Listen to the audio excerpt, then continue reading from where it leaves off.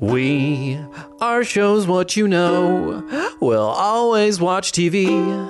And if you think we can't, well, watch more and you'll see. That's why the people of the web believe in Jim from Las Vegas and Jacob from Sweden. Ooh, we gotta update that. So, well, I guess you're from Sweden, but in Ireland now. I haven't heard that in a long time. Welcome, everyone, to Shows What You Know. We, Jacob and I are here to discuss Tiger King. That's right. It's been discussed to death, so why doesn't Shows What You Know get together and discuss it? What do you think? Yeah, I am indeed from Sweden, but in Ireland at the time and in full lockdown, and so is everyone else. Not to date this show, but it is 2020 if you're listening in the future, you young robot whippersnapper you. And we're going to be talking about the show that everyone's watching because they're at home right now. Granted, that's how Netflix always works, and it hasn't stopped hits from coming out before, but I do think it kind of helped our friend Joe Exotic here, who we're discussing this week in Tiger King. Jim, has this been an international smash hit success? Is it going to be the next Stranger Things? Well, that's actually what I wanted to ask you, because obviously here in the States, we're loving it. I had mentioned it to you, I think, about a week ago, but you didn't seem too aware or enthused. So I didn't know if news of Joe Exotic and these big cat sanctuaries were making it across the pond. What's the feeling like over there? I mean, I know you're in lockdown, but you must have communication with some people in your area. Much like the coronavirus, the spread of Tiger King enthusiasm was gradual and moved at different layers in different countries. And it came this week to Ireland. It's number one on Netflix just in general, or at least that's what Netflix tells you. Like Netflix in Ireland, it's the number one thing right now. And yeah, all week's been nothing but memes, nothing but people's Instagram stories, which is indeed how we communicate now these days, and the same way we communicated previously with our fellow man. It's been nothing but Tiger King. So yeah, okay. You said it's been talked to death. I've not actually heard anyone discussing it. I've just heard, because I just finished watching it yesterday, all I've heard is, oh my God, you have to see this. But I guess something as popular as this, everyone has already talked it to death, huh?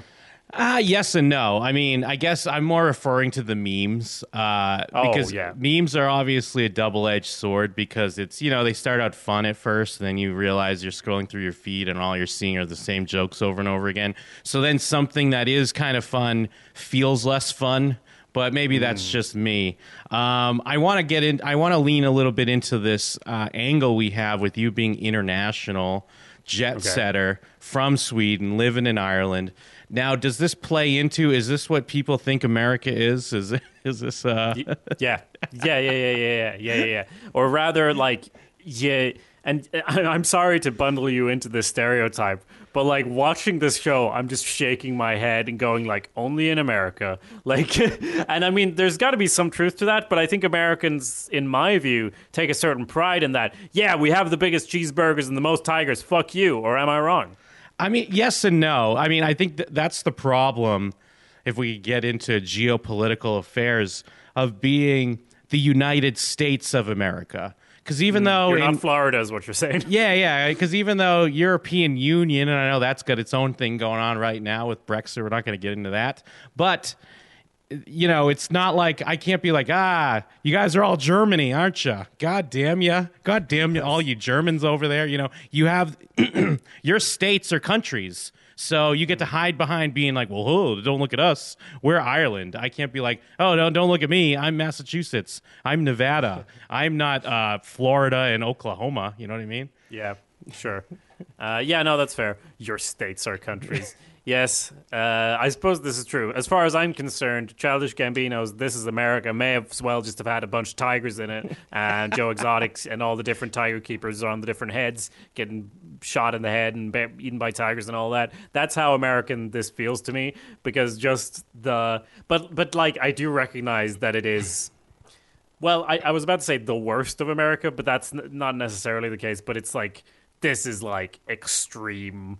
and also the idea of a sort of a redneck or whatever, it's also something that for us is quite cartoonish, and like that's the cartoon image of an American. Yeah. So obviously there's a lot of rednecks here, except they also have tigers. So just sort of I mean, I'm aware that it's a stereotypical thing, but all of these characters are so extreme that you can't help but think that. Well, but because you have to remember that most of us here are watching this too, and we're like, "What? There's that many tigers here?" We're not aware that there's we're not just walking by tigers everywhere.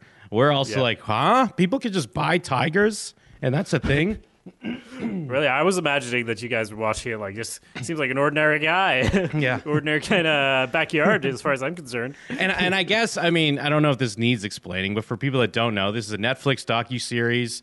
We follow, I mean, our main character is Joe Exotic, but there's a plethora of colorful characters here on this Netflix series as they, mostly cover this idea of exotic pets, specifically big cats or tigers. But I mean, they have like gorillas and snakes and crocodiles, all kinds of shit. But just, I could totally see how, they started out thinking, I mean, I guess Carol Baskin, one of the characters we'll talk about on this, she's launched more of a defense of her own character because she feels like her character was assassinated on this show. She runs the Big Cat Rescue and plays kind of the villain to our main character, Joe Exotic. She says that when these people approached her, they pitched this show as the Blackfish for tigers or big cats. And if you don't know, Blackfish is like... what was it on like SeaWorld? It was like a documentary that kind of was like enlightening to a lot of people at the way whales are treated or even like dolphins and whatnot by SeaWorld and some of these aquariums and stuff like that. But the thing is, I don't think they were lying when they went to Carol Baskin and said this is what they were trying to do. But, you start making one documentary, you start realizing the insane lives of these people that you're following. It's like, how do you not lean into that? Yeah, and I was thinking a lot about that watching it as well. Like, obviously, I think in this post-American Vandal world, you watch these shows differently, or at least I do, because you're very aware, and it's very similar in many ways. Like, the Netflix documentary, especially a true crime one, has a certain flair and a certain flavor to it, and it's kind of not ashamed of how it's manipulating you, if that makes sense. So you can't help but think about it. And I kept thinking about, like, who put this together? What did they tell Carol to get her to open up and everything? You're probably right, that they would have gone to her with that, but then just started uncovering things. But, like, I would also not disagree with her statement that it's a character assassination, because I, like everyone who watched this, is now convinced that she definitely killed, or at least had tigers eat her husband, which, like, is not what you want when you invite a documentary crew into your home. But it's like, I feel like the series here portrays the events in such a way where it does kind of tell you what's happened. It definitely paints its own image, and because it's so distinct in what it's saying, I kind of doubt that more, if that makes sense. Like, it isn't really showing all sides of the story, even though it's showing a lot of people with a lot of different sides. Or am I crazy in this, Jim? I see what you're saying, because I approach Netflix documentaries in much the same way now.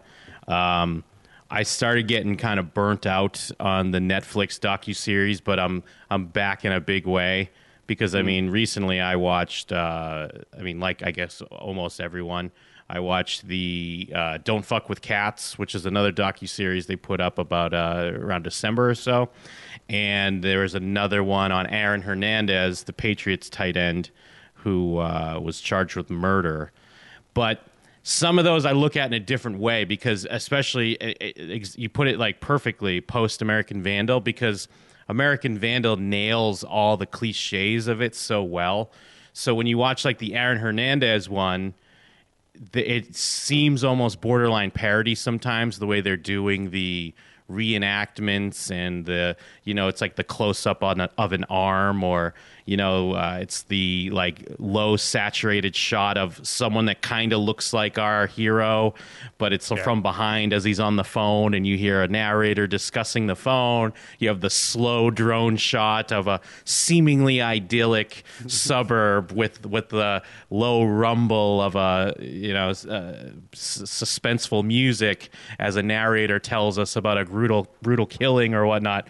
It starts to be more of a joke, and you have to kind of understand that. I feel like Netflix specifically, I feel like every documentary obviously has a point of view, even though you're kind of not supposed to, but Netflix specifically will like lean into a point of view, and you kind of just have to know that going in.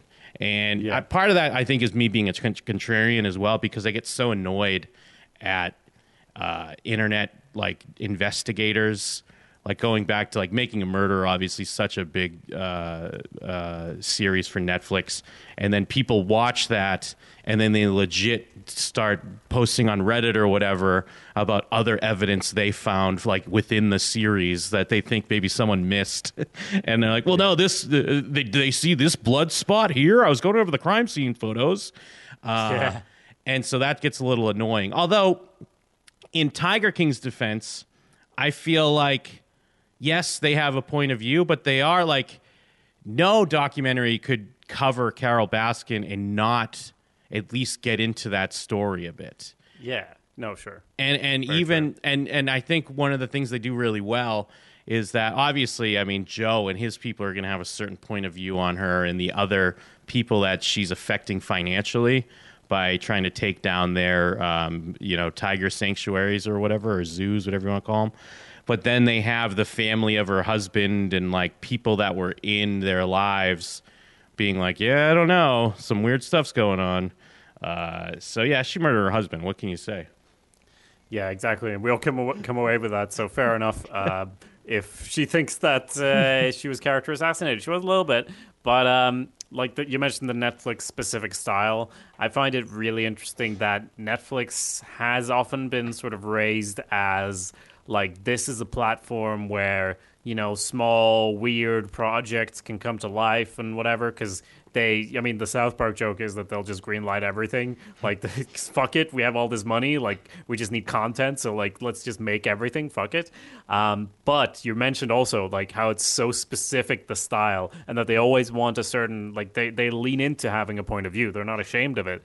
I've talked about this before, that I feel like it is all algorithm driven. Like, they get basically a checklist of this is what's going to be in a true crime Netflix show for it to work, because we've worked out, based on what people watch and based on enormous amounts of data, this is what, not to get into Westworld stuff, check out our Westworld Theories podcast, but like with all this data, we can figure out that a true crime documentary, to be successful on Netflix, it's going to have this style because it's worked before and it's going to work again, and it needs these checklist items, and it's exactly the same as what I've discussed on our other podcast on the network, Real History, because Netflix has also put out historical films, and they put out like a big budget historical film every year, and they literally, it's like they must have a checklist, because they will put in stuff that's not historically accurate just so they can have these specific moments of a big battle going on, and then there's a duel between a king and another king in the middle of the battle,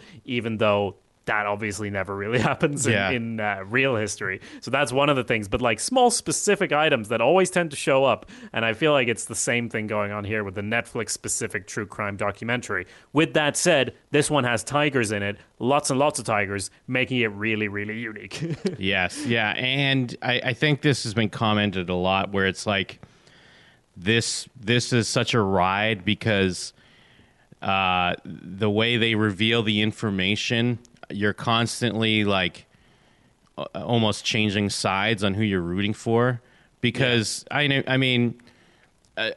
could speak to at least me personally. I'm rooting for Joe Exotic in the end, but like when you first see him, you're like, oh, this fucking loser. Like, get out of here, piece of shit. Oh man, I can't wait to hate this guy. And you do for a good amount of it. And I mean, there's still even some stuff that comes up at the end that it's like, you know, you hate him a little bit for, but you're also like, What a hero. We need to free this man.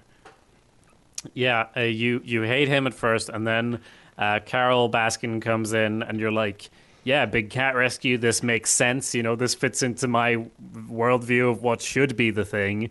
But then for me, it was like the VHS tapes where you see her creating like a guide from when she was way younger on how to breed and sell cats. Yeah. And you're like, wait a minute, Carol, this isn't on your website. And maybe that is part of her story somewhere, that she's like, you know, I used to do it all wrong and I'm horribly ashamed and I've changed and I know how to do it now or whatever. And that's why I'm fighting especially for these laws, because I didn't know any better and these people don't know any better. But that's not in the documentary. So it's more like she's trying to hide that, it seems like, and instead going, no, you guys are all evil, even though I've done exactly what you did. Plus, I murdered my husband. Yes. Yeah, and Kristen's in the chat. Don't root for him. He still abused animals for decades. Or did he save animals for decades? I mean, yeah, I know you're right. I mean, there's definitely the big thing is, I mean, if we kind of jumping around a bit, but obviously at the end when they uncover that there were like bodies buried or hidden and he was euthanizing some of these cats, that is tragic. But the thing is, I still, you know, the way the system, why is the system taking this, you know, murder for hire charge and bundling it with these animal abuse charges? And, you know, I guess I'm falling for the Netflix point of view, hook, line, and sinker, because I'm like, the system's railroading a good person here. Even though, yes, he did, like, shoot cats in the head because they didn't need them anymore or whatever. And that is kind of, I do feel like he should face charges on that. But it's just bizarre the way the system gonna system is all I'm going to say. Yeah, no, you're right. System is gonna system. I mean, there's just so much content that he's willingly produced about how he's going to kill Carol Baskin that it's hard not to convict him, even if he was partially framed, because that's kind of the Netflix point of view they're showing at the end as well. That the guys around him, they were all like, "Fuck it, let's get rid of this guy." But like, he really shot himself in the foot there with all of this, like, a doll of her, like such an extreme character, and I'm definitely not honestly left rooting for him with all the sick shit he did, and like bribing young guys into marrying him with meth, even though they weren't really gay, maybe. And well, but here's and poor Travis, just how things ended with him. I mean, that stuff's different. But here's what I'll go. This is my point of view on the whole murder for hire thing. Is that. In my opinion, Joe Exotic he loves to talk. I mean, that's his whole thing. He loves to talk shit. He loves to get attention. So, of course, he's going to sit and say that shit all the time. But then, I mean, they had an FBI undercover agent, and when they try to get him, they couldn't get him because, yeah, he'll say all this shit. Oh, yeah, I want to kill Carol Baskin. Yeah, man, I'll pay you money. We'll do whatever. But then when it comes down to it, he's like, oh, yeah, I'm not going to, like, really do that. Like, we're not really doing that. Because didn't he give him $3,000? Oh, he gave Jeff Lowe's guy, supposedly gave that guy $3,000. The guy who he hated, the guy who hated him. Yeah, right. You're gonna buy into a Jeff Lowe story? God, Jeff Lowe is the true villain in the end. And yeah, that's my thing. Is like, when it really comes down to it, I believe he loves saying it. I mean, there's hours of footage of him saying he's going to kill her and shooting the mannequin and doing classic early 2010s internet streaming. Yes, but I love it. Which maybe that's also why you and I relate to him, Jim.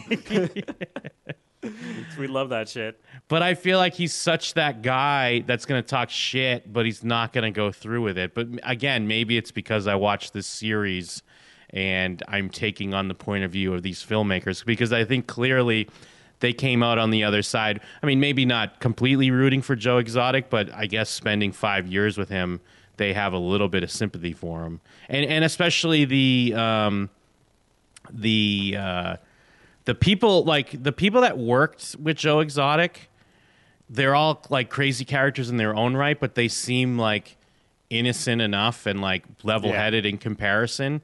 And the fact that they're on his side makes it seem, better. Like, I mean, one of his friends did testify against him against the animal abuse, but I think they all kind of collectively are like, yeah, no, I don't think he would really go through with like a murder for hire. But yeah, he did shoot some cats in the head. And yeah, as Kristen's pointing out, the guy that was just taking a bath with his shorts on during that interview towards the end. Oh yeah, like that weird hick. Yes. I remember that. That was great. I mean, if we're talking about despicable characters, what about Doc Antle, though? Yes. You gotta talk about Doc. He's like, and Carol's description is pretty much perfect, at least as far as it's portrayed, that he's like the smarter version of Joe, a more sophisticated version of Joe, that he actually is doing it, doing it in a way where he's not going to get sent to prison, but he's still shady as fuck and has 8 wives or an unknown number of wives. Isn't he? I was confused when you were talking about, you mean Bhagavan. Okay. Yes, Bhagavan. Oh, yes, sorry, Bhagavan Antle.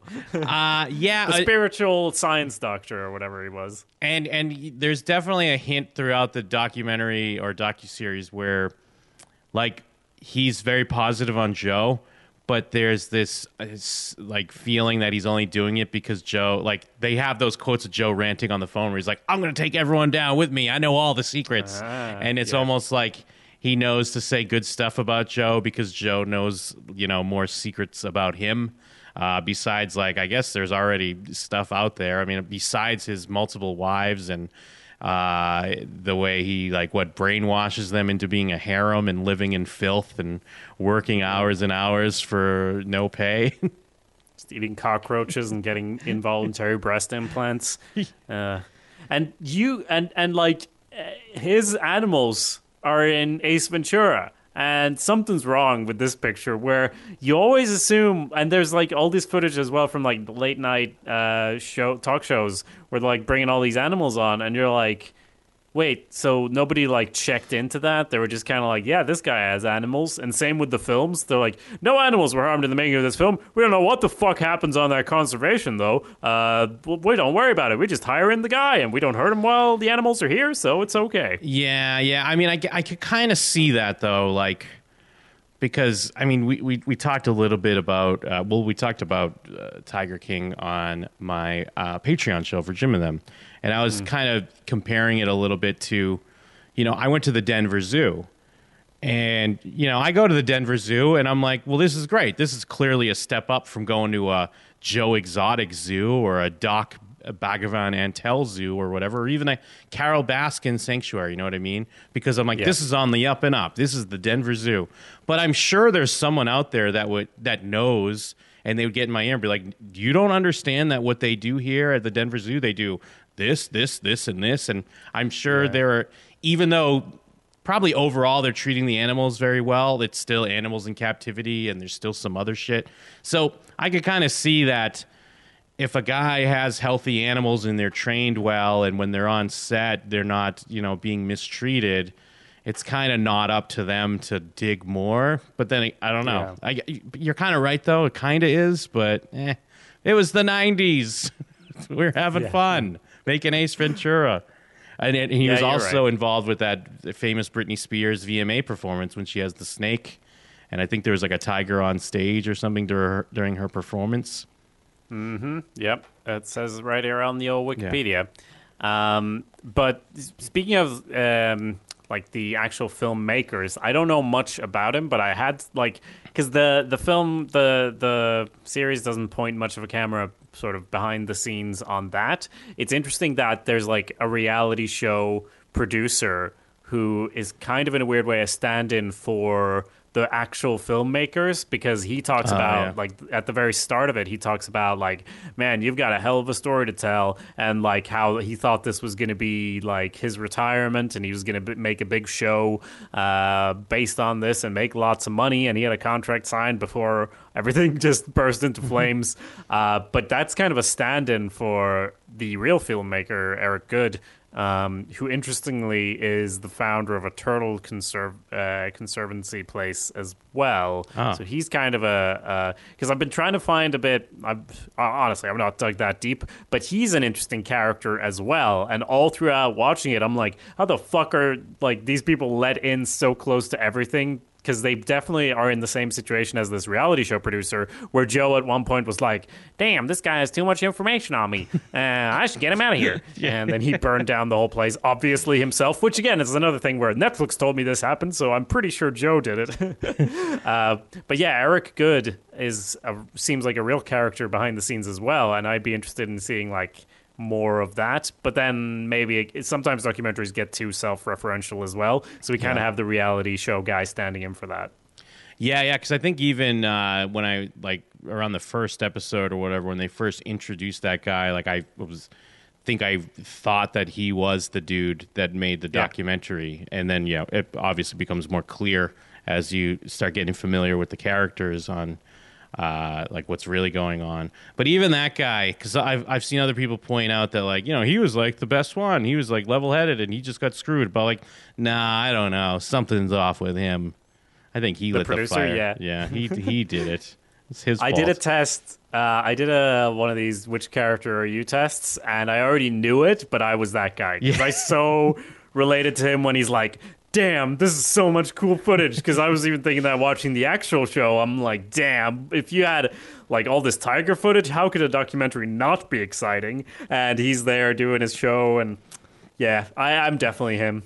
Yeah, and just the idea, I was just, outside of all the colorful characters, I'm just fascinated with this whole, like, I don't know, I guess it's this want to tame nature and feel powerful. Like, I don't get why these people want to buy tigers and then even to an extension the way it attracts other people to want to be around them. Because, I mean, I guess I get it. It's like going to a zoo, but I would never think of, like, hey, I want to go to this guy's zoo. Why go to like a city zoo or something? I heard this guy set up his own.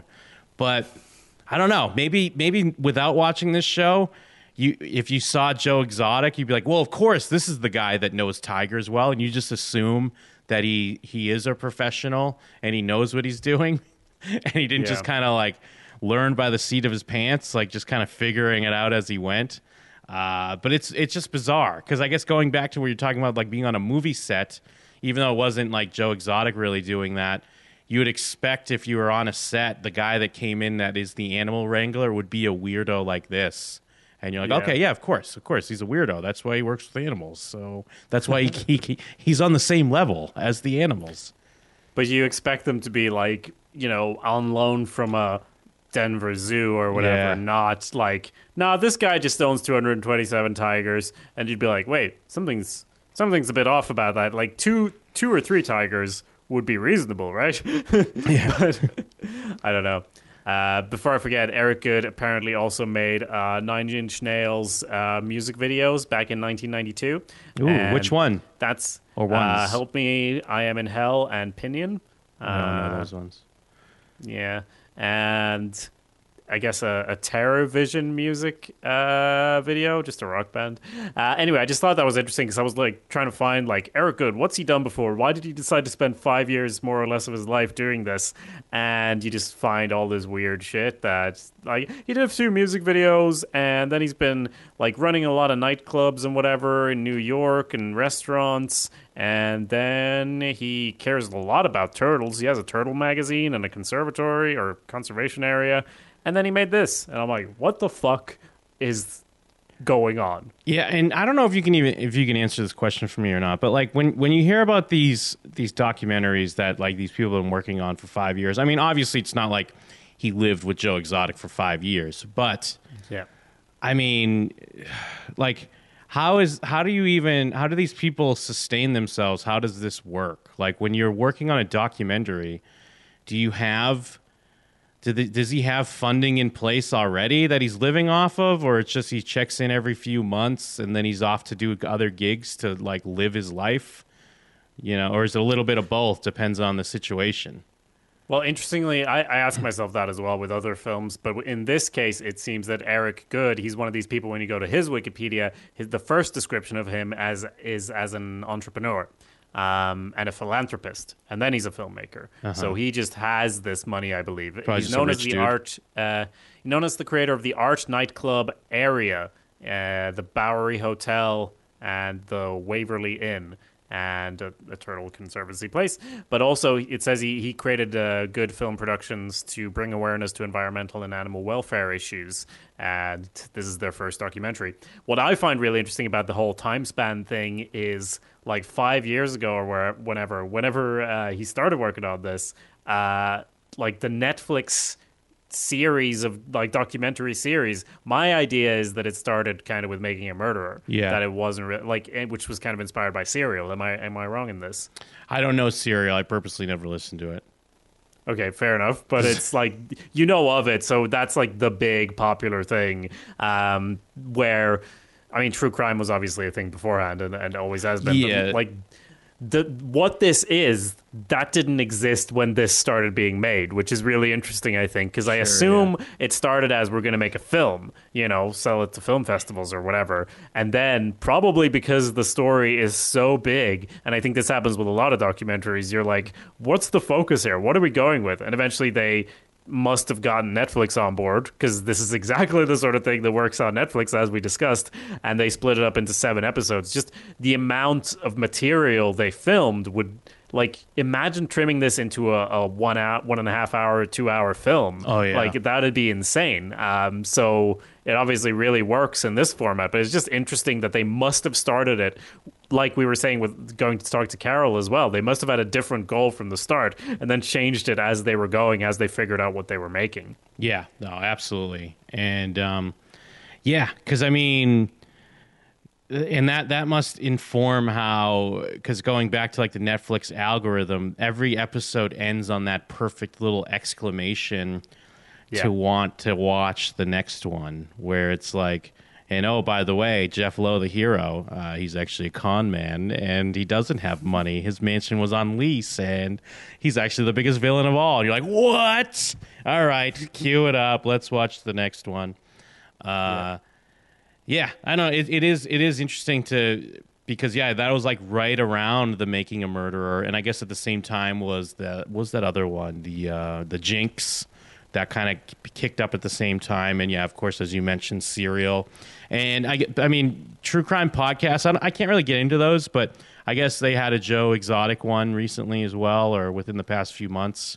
Yeah. And I guess it got some shine, obviously not as big as what the Tiger King's getting right now. But because they bring up the Big Cat Rescue, Carol Baskin's sanctuary. Her husband put out a video like about a few days ago or about a week ago, kind of refuting a lot of the show and even showing that their sanctuary is bigger than led on by the series, and which is fair, but also like it is bizarre. Like, just because they have these big free roaming areas, why does their like viewing area look so scummy and shitty and have that poor tiger with his head sticking through another cage just so he can drink water? Jesus, take care of these people. Well, there's just something where it's just genius that it's a non-profit, and the genius thing about a non-profit is you can get loads of profit from it. Yes. But like, if Joe had if he just started saying that it was a non-profit, I feel like he would have done a lot better. Yeah, very true. But he's just too busy trying to be famous. I mean, it is like the perfect Twilight Zone finale for Joe Exotic, where he is famous now, like as famous as he wanted, but he's locked away in a cage, much like the tigers that he kept away in cages. So there's, when you're a documentary, you're like, damn, this shit just writes itself. This is great. I don't even need to think too much about it. Yeah, but at the same time, despite what we're saying about, like, it's clearly very Netflix, blah, blah, blah, genius the way they put it together, because it's so good at keeping you going, and like these random shots, and like you said as well, how it reveals information, it's just really up there as far as like engaging content, pulling you along into the next episode, and even in the episodes, each of them focusing on a certain theme. And I think even so, there's a New York Times article that came out the other day where the director has had some conversations with Joe since the release of Tiger King, and he summarized it as saying that Joe is thrilled because this is what Joe wanted. Like, yes, yeah. Even if he's in jail for 22 years, he's finally famous now. He gets to be famous. He didn't have to become the governor or the president, and it's also another of those moments where you're like, this is America, is when he got like 19% of the vote in the state to be the senator. I'm like, yep, this is very America, Jim. You can't really defend that. Well, yes and no. I mean, I think there's this want, like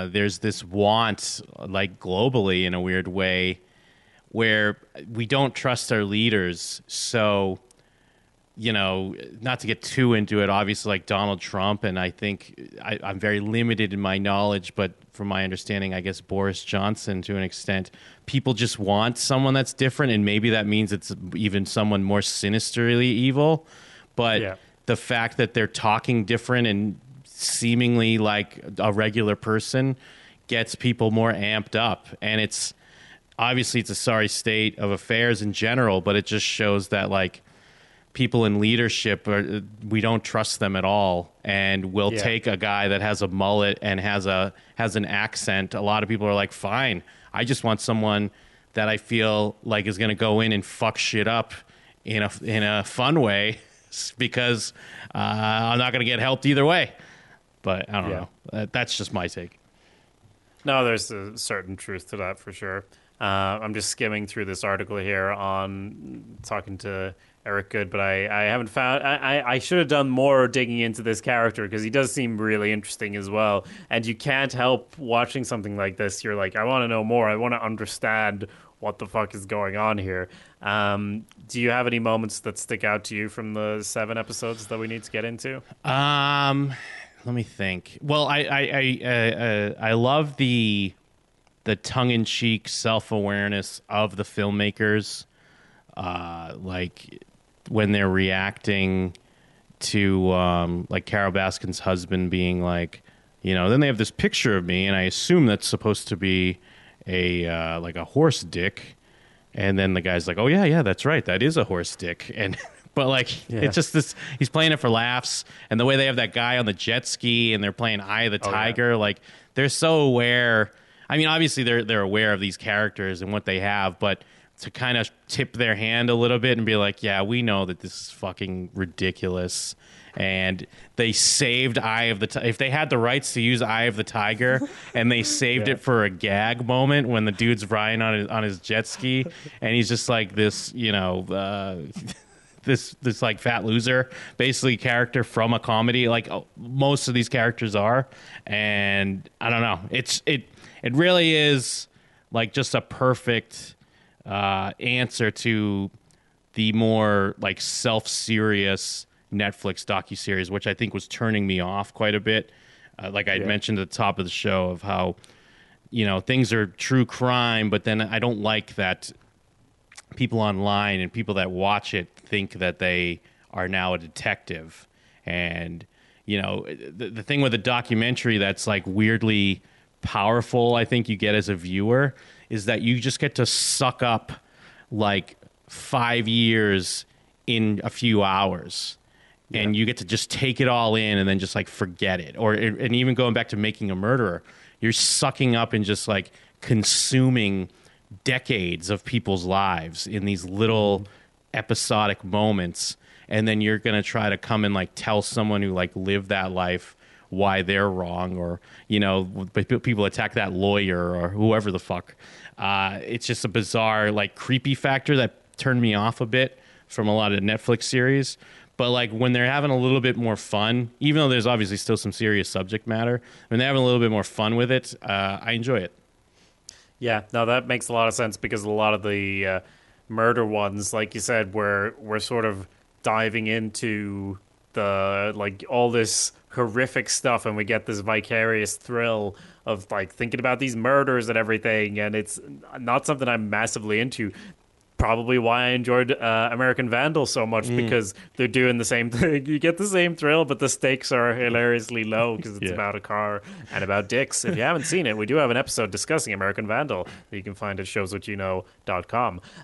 But kind of the same thing here, where you kind of forget it after you watch it, but no one really dies in Tiger King, right? I mean, except Carol's husband, like years and years ago, and there is definitely that element there that adds a lot of that same type of feeling to it. But like Joe's in jail for supposedly maybe hiring someone to murder someone, and like every other true crime thing, I swear it starts with like horrible stuff, and you're like, ugh, this is kind of a lot. And here, like, the vicarious thrill is hanging out with all these tigers, which is magnetic. And like, I kept thinking as well, watching it, like, this is so cool that they have this footage, but it's horrible that there's potentially animal abuse going on to make this footage exist. So there's that balance as well of like, you kind of have to make something that criticizes this thing in order to make it, but then also you get the enjoyment of actually watching the tigers and everything, all these thousands of tigers that exist in the US, far more than in the wild. Yes, yeah, and I think they hit the. I mean, you could argue they should be hitting the point better throughout the series, because you do forget that it's about animals like through most of it, but by the end I think they circle back around, they hit it pretty well, or even they hit it to the extent that when it comes out about like how Doc was involved with like the Britney VMAs and stuff like that, or like stuff we were talking about a little while ago about animals in movies and these animals are not harmed and stuff like that, but I mean, even like thinking of it on a different level, not just that, oh, this creepy guy Doc is actually working with celebrities and people in power, but more so like, I can't believe we're all like, oh, this is cool, Britney's performing and there's a tiger on stage, this is awesome. But now I'm like, how about we just don't have that tiger on stage and let that tiger just live its life and not have to be around a fucking cheering crowd and like shitty pop music. And I guess, you know, that's a plus side of some of these movies now where you could just have the CG animals, even though they kind of look shitty. At least, you know, people don't have to get hurt, and you don't have to have a poor tiger sit in a cage waiting for his, you know, call on set to sit there and have to, you know, walk by a person or whatever. Like, at least I'm kind of thinking a little bit on that level of like, yeah, maybe we don't need to just use them for our enjoyment, because it's like, look at this cool shot, a tiger came in and she was dancing and singing, this is awesome. Yeah, that's a good takeaway. That's worked then, because as I read into the behind the scenes, they originally started out, they were going to make something that was way more general about, you know, all kinds of animals in captivity, and like then they decided to hone in on the US, and then it just basically because of the way Joe Exotic is such a big charismatic character, he did just magnetically, the same way they attract people, I think he attracted this film crew and this attention. He generated it, and I love the way they talk about it in the show as well, that he, like, whenever the cameras were flipped on for the reality show they were doing, he would just change, but he just, and they show that as well really well, but he just has such a, you know, anyone who does a podcast probably will talk about like switching on for the show or whatever. Like you're a bit different when the mics are on, but Joe Exotic is just an amazing example of that, and so magnetic that he's drawn in basically this film crew who originally were going to make something more general, but then because of everything unfolding between him and Carol, that just became a natural focus point. Yeah.